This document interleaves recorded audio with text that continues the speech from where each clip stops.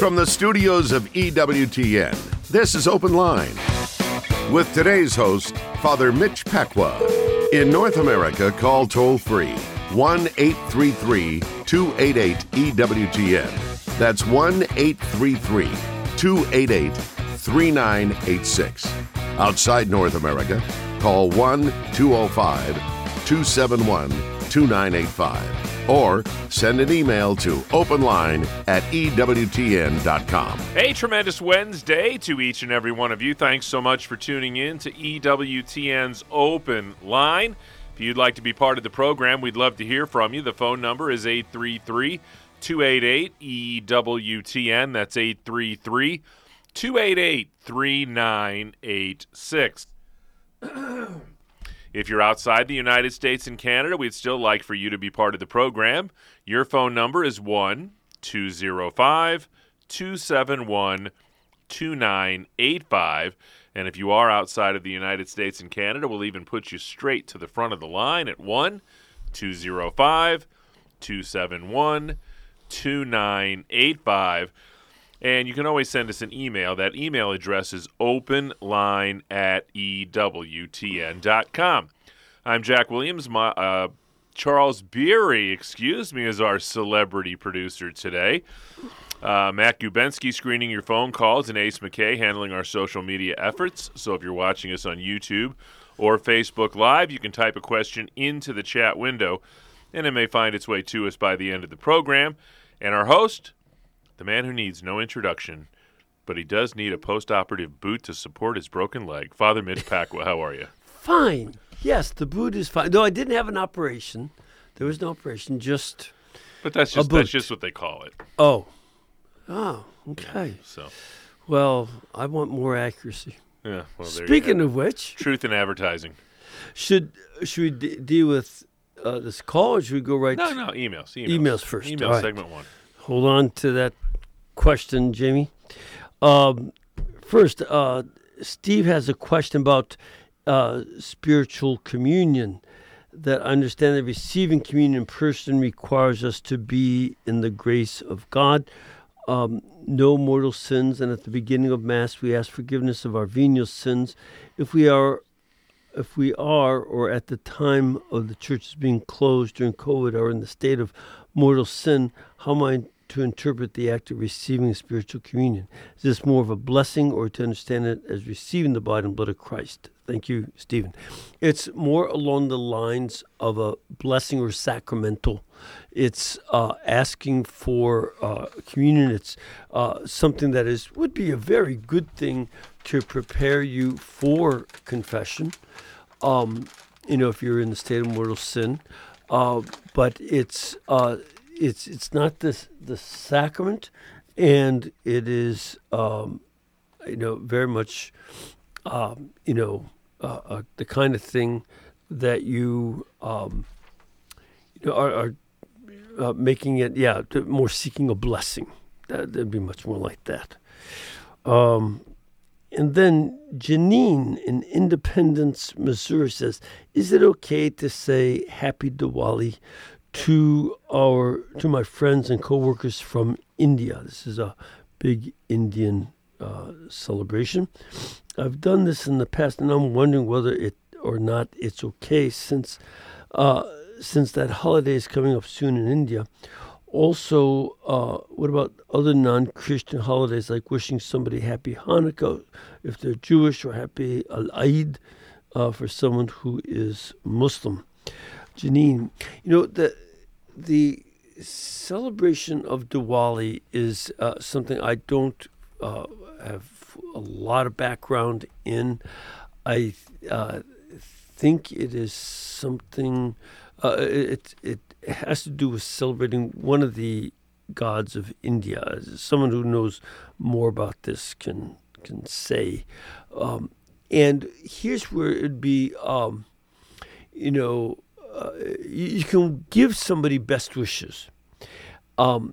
If it is more connected with worshiping another god, that would be a little bit of a compromise for us. We can wish people a happy holiday. That'd be a good example of wishing happy holidays, just as Jewish people often wish Christians happy holidays, though I can certainly remember in the past a lot of Jewish people who were in the media and television, radio, would wish Merry Christmas, and they felt no difficulty. But in the case of Happy Hanukkah, it's the same Lord God, and even with wishing people the Al-Eid, the celebration at the end of Ramadan, they still worship the one God. Again, we disagree with how they worship, but it's the same God who of Abraham, Isaac, and Jacob that we share and we believe. And so it's not a compromise there.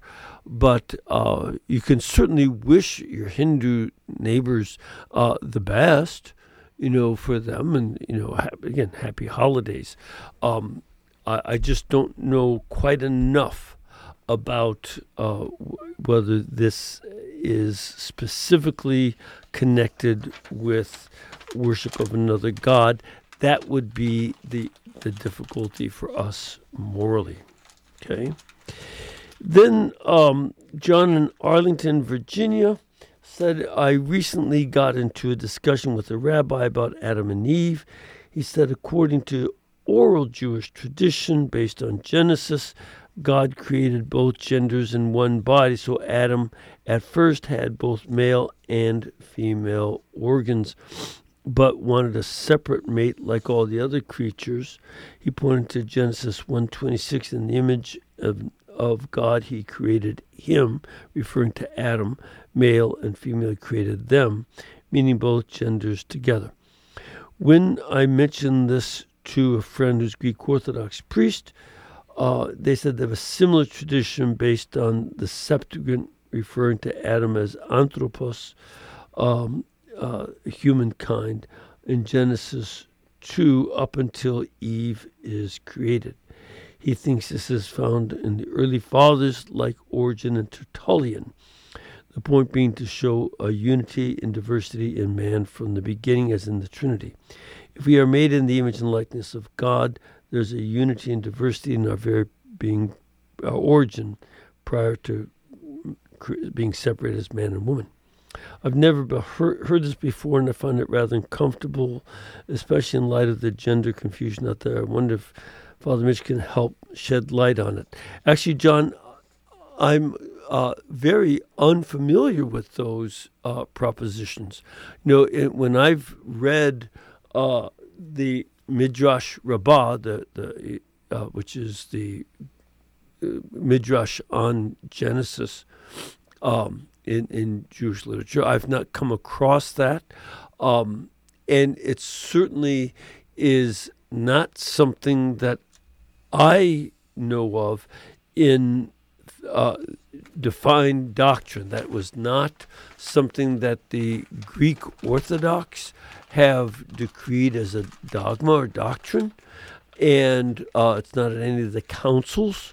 So, and certainly not in our tradition. And I suspect that that the early fathers may have gotten that from some of the rabbis of their time, but I am not aware of that as being anything that would be part of us or our theology. So I wouldn't. I've never considered taking such a thing very seriously.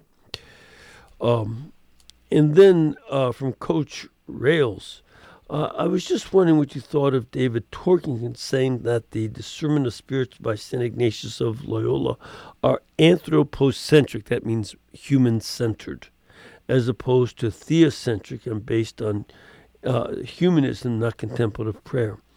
I find that hard to believe, having done the spiritual exercises before the religious or with the religious order Miles Christi. Frankly, Coach, I don't think of this as centered on humanity at all. The whole purpose of the discernment of spirits is to discern what the Holy Spirit is doing, because we want to follow God's will. It's not about being centered on a human being or various human beings. It is something that is, trying to center us on God and His holy will. So I don't know why Torkington would assume that. It's not from humanism, but from the spiritual experience and mysticism of St. Ignatius. Straight ahead, we'll talk to Jamie in Tennessee, Diane in Colorado, and we've got time for your calls as well. It's Open Line Wednesday with Father Mitch.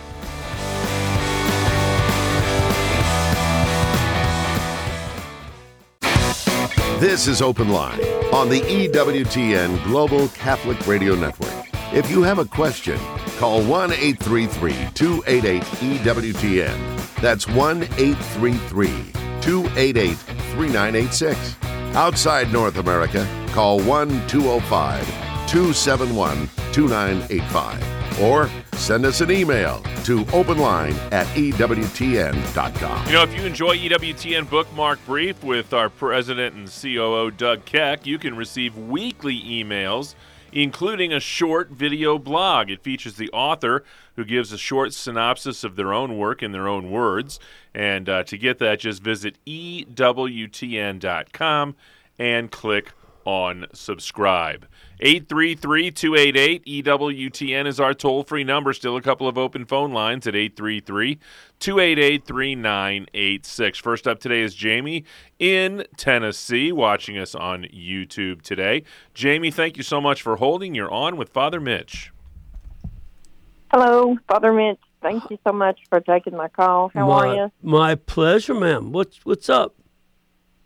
Well, I was watching your program, Scripture and Tradition, yesterday, and towards the end there was a question, and the response was something about the Roman Emperor Caligula, and I think I misunderstood it, but that he had put a statue of himself in the temple in Jerusalem. Yeah, in 38 AD. What he had done is he had a statue of himself sent to the Holy Land. Then it was called Palestine, the province of Palestine and Judea, and it was sent there, and Jews laid down on the road in front of it to prevent it from coming, and the officer in charge then said, I was summarizing something because remember the question was about the desolation. What do you call it? But it was the object of desolation that was supposed to be put in the temple, and this was supposed to be it. The officer stopped the motion of it and wrote back to the emperor, saying this would cause a terrible thing. The emperor was furious, and he sent orders that that officer should be executed or should kill himself, and that the temple be put in. But then Caligula was assassinated before that arrived, and they sent another ship to try to get to Caesarea ahead of time to let the officer know not to kill himself because Caligula was dead. So it didn't quite reach the temple. But that was the kind of thing that was being referred to. Does that help? Yes, that does help. But so the statue never actually made it. It never made it. But I do believe that Nero wanted to send one of himself over there, but that didn't make it either. But the other thing, too, is that there were riots in the time, I believe it was the time of Herod the Great, where they did put a Roman eagle over the gates of the temple, and that did cause a lot of riots, and a lot of people were killed in that process. Does that help? That helps tremendously. Can I ask you one other question? Sure you can. Okay, thank you. I am trying to understand Protestant dogmas and doctrines versus a Catholic dogmas and doctrines, because is a dogma higher up than a doctrine, and how do we? Because I feel like a lot. We said it. But I feel like what a lot of, I don't know where these Protestant dogmas and doctrines come from. Okay. Well, first of all, in the Protestant world, in much of the Protestant world, dogma is a 4-letter word, if you know what I mean. Yeah. They tend not to. Actually, it's 5 letters. But at any rate, you know it's a number of Protestant denominations reject the concept of dogma to begin with. In Catholicism, we have dogmas that are of different scales of importance. So, for instance, and in general, let's put it this way: a doctrine refers to that's just a word that means a teaching.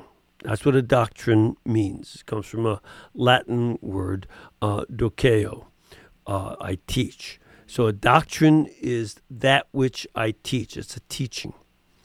Whereas a dogma is a category of doctrine within that wider group. So the wider group is of teaching, and some extremely important teachings necessary for salvation teachings are called dogmas, and that they are formally decreed as so or explicitly stated in sacred scripture.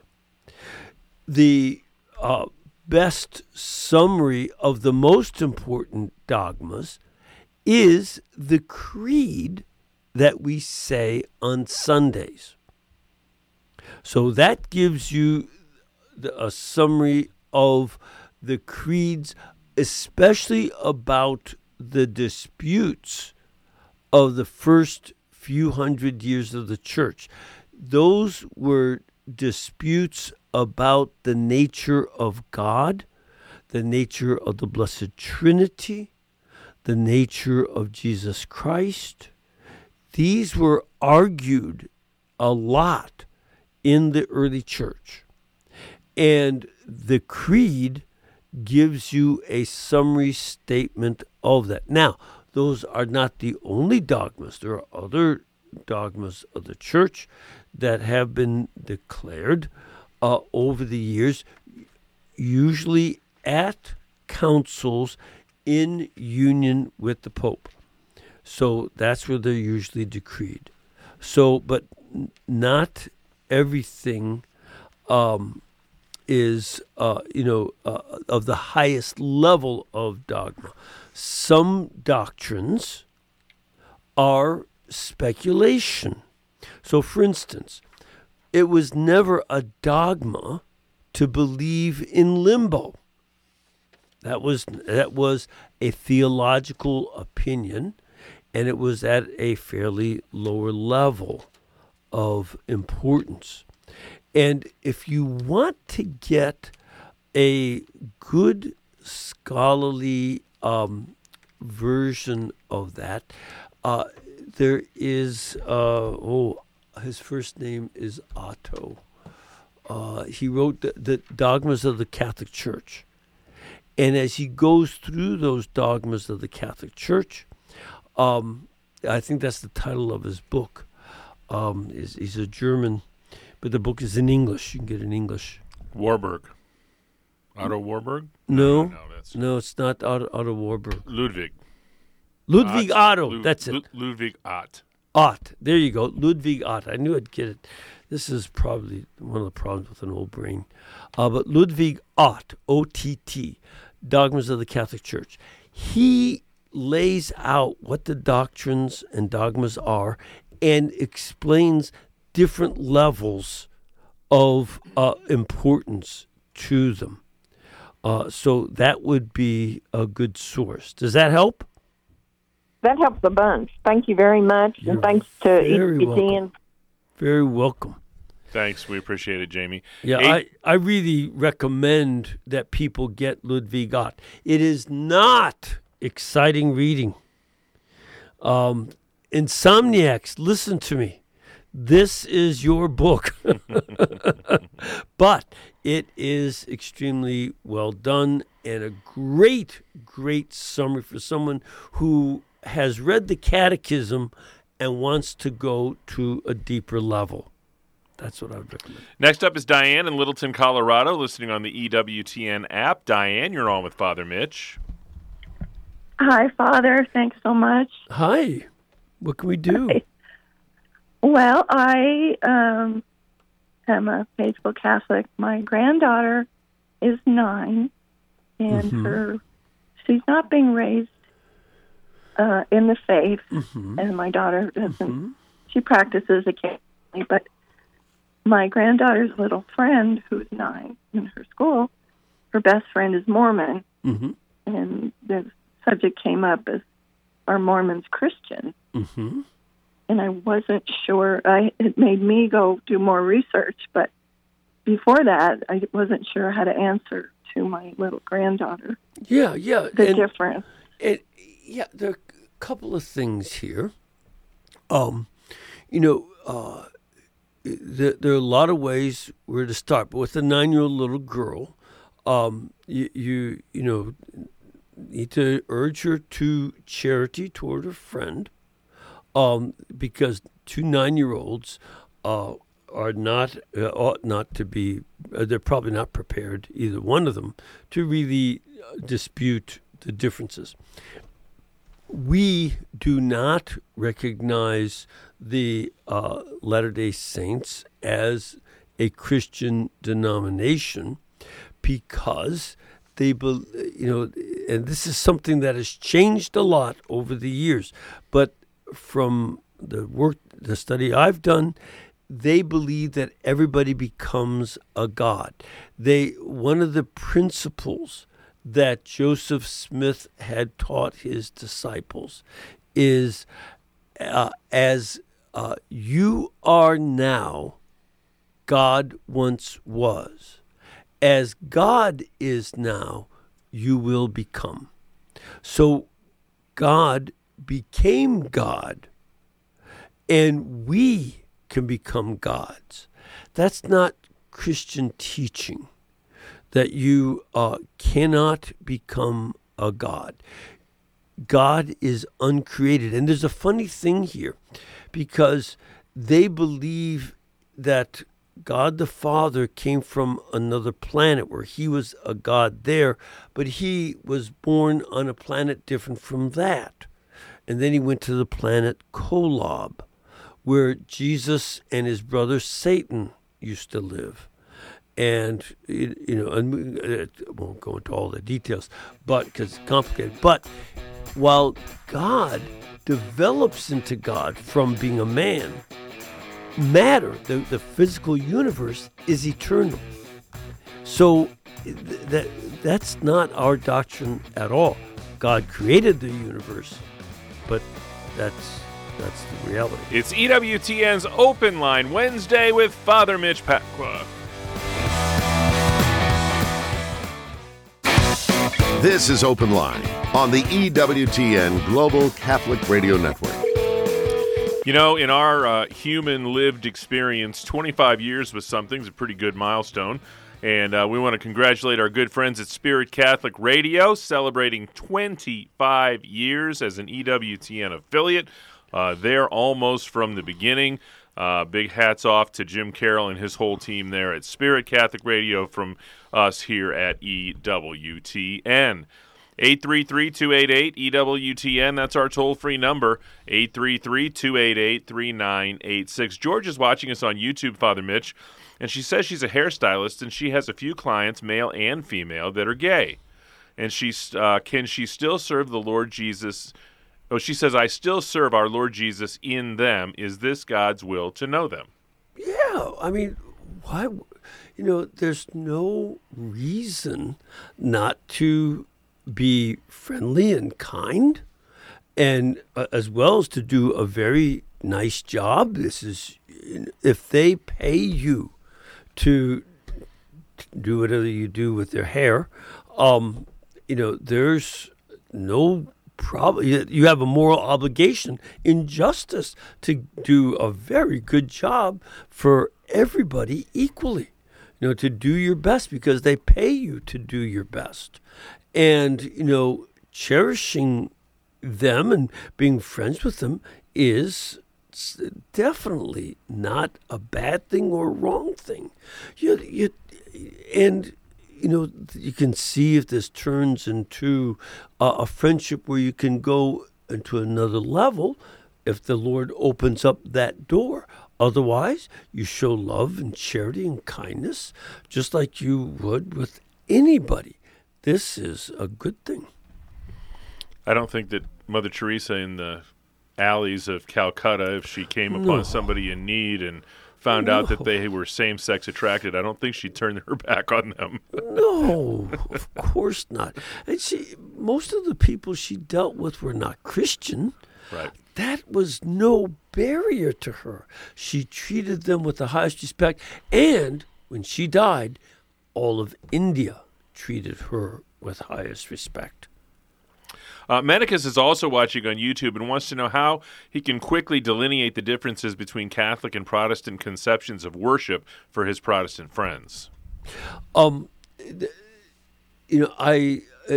of all, it would depend on what kind of Protestant worship you're talking about, because that is not of one type. And so you have to find out, well, what do you do in your worship?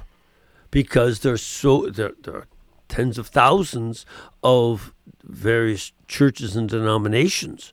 So find out what they mean by their worship and enter into that dialogue. And then as far as our worship goes, it is a lot of things I'm sure are shared. For instance, praise and thanksgiving and petition. These are held in common by most Christians. Not all, but by most Christians. We praise God, we adore Him, we thank Him, we ask Him. But then there is this other element. We always include repentance.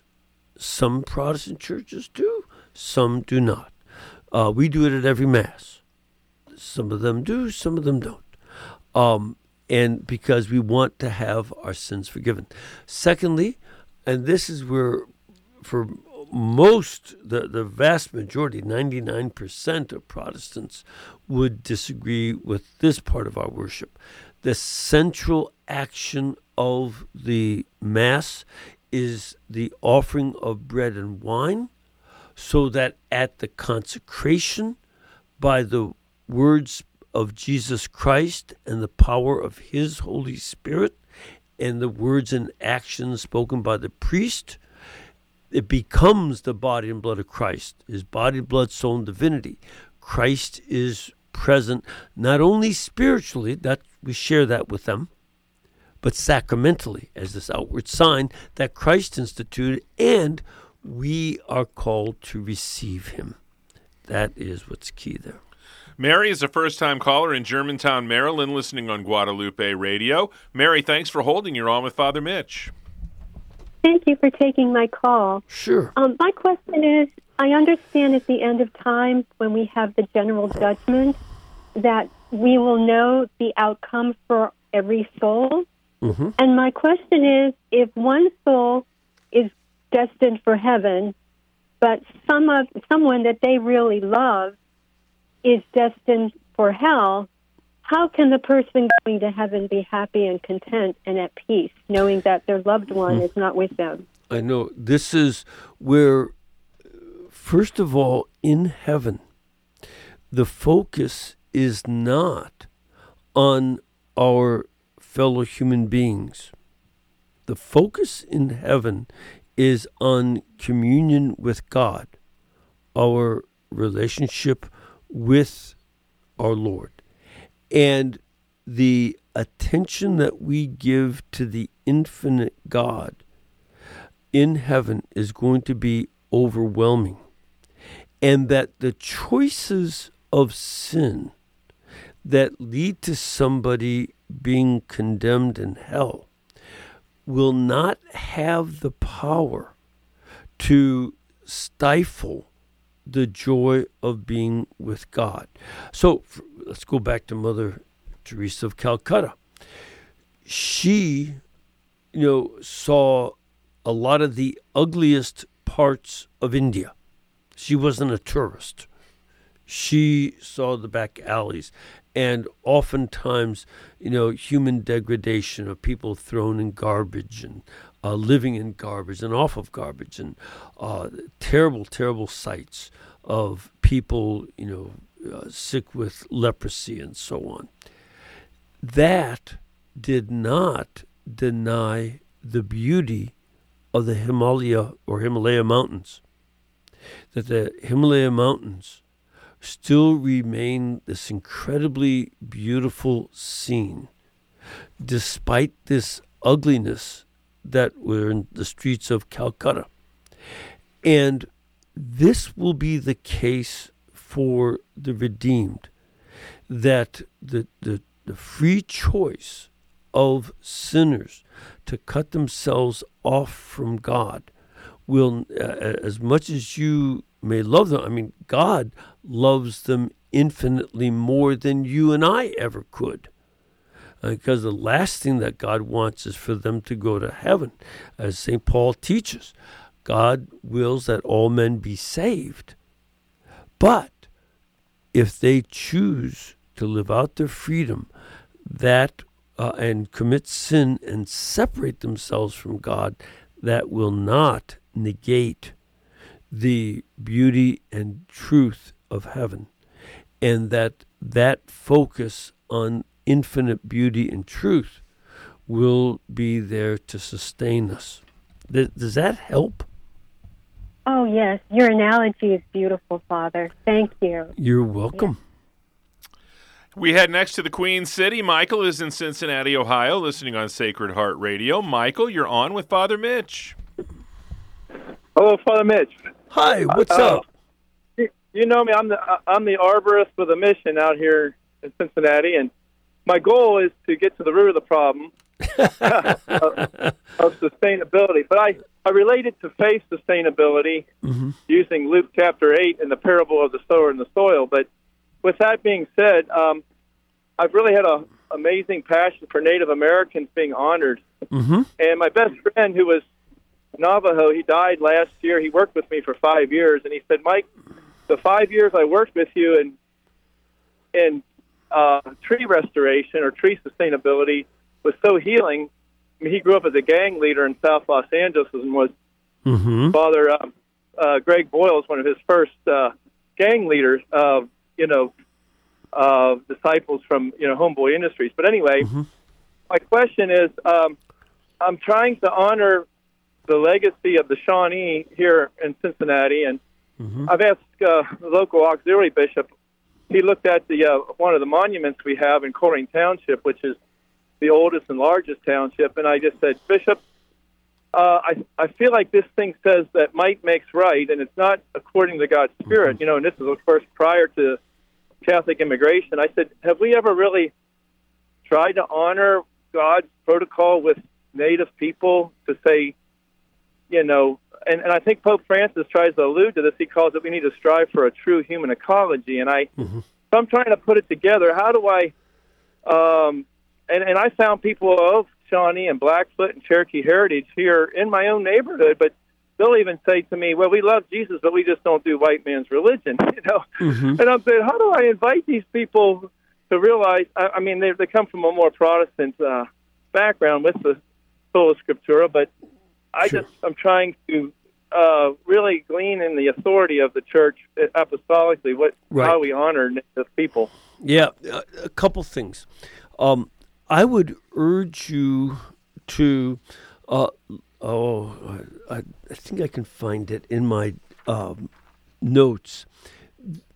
Back in 1537, Pope Paul III had made a decree about the Native Americans and Africans in regard to slavery.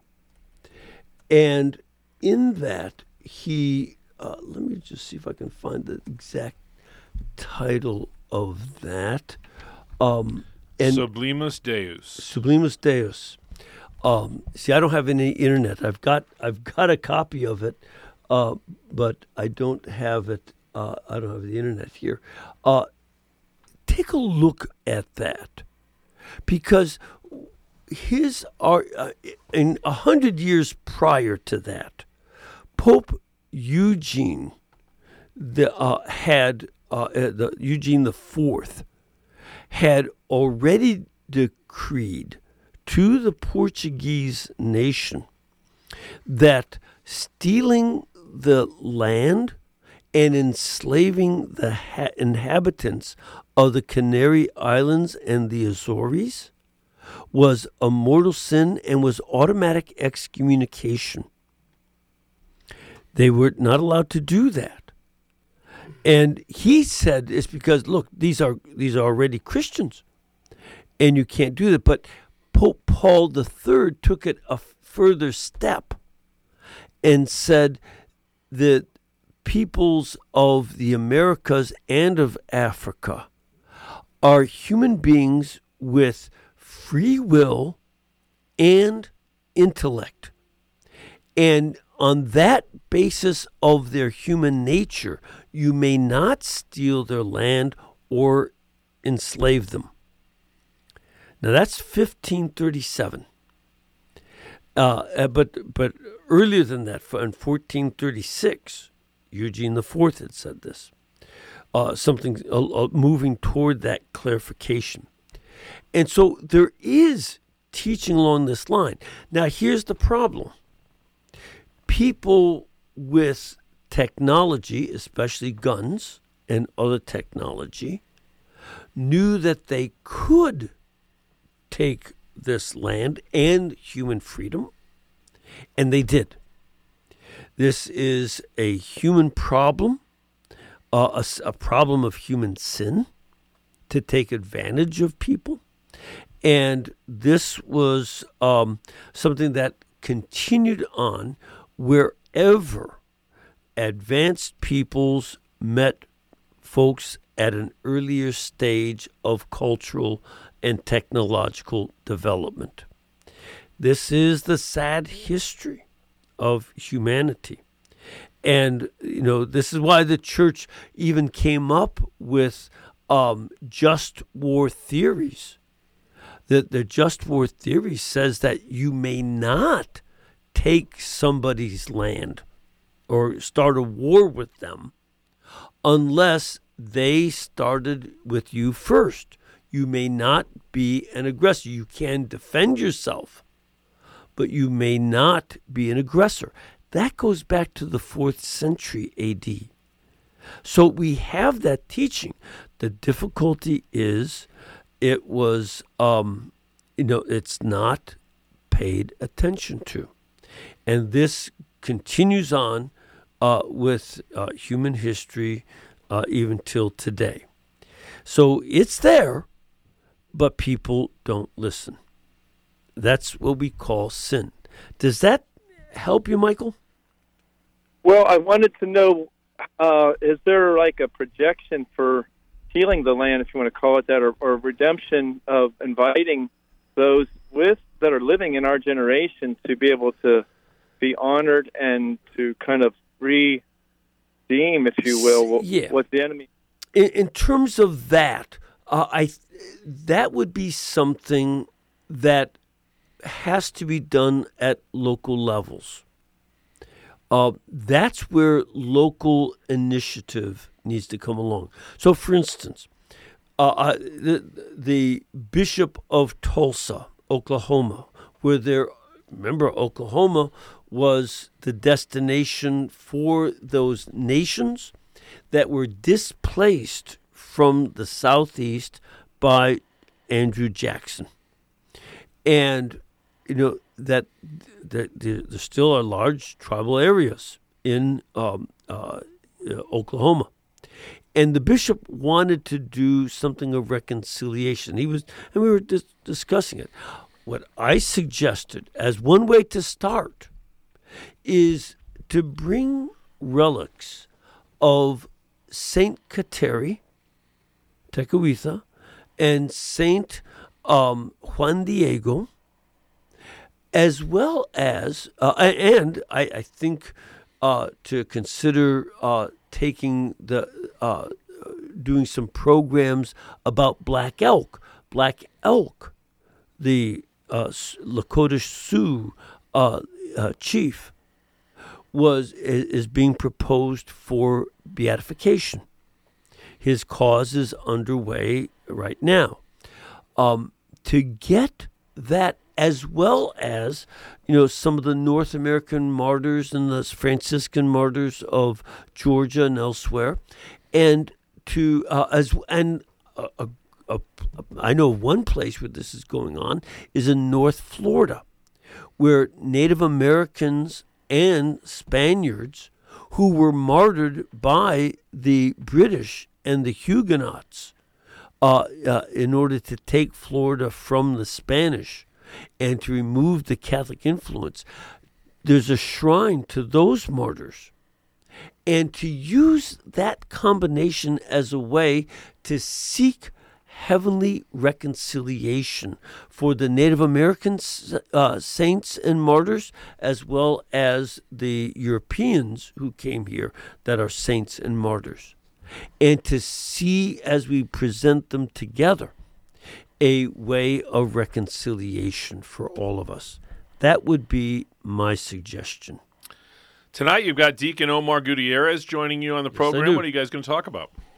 We're going to talk about how his institute helps Catholic school teachers deal with presenting their Catholic identity and the Catholic identity and program of the Catholic schools. It's not always been the case. And this is an important topic, as many of the public schools are experiencing a lot of problems, if not sometimes serious crises of what they're teaching.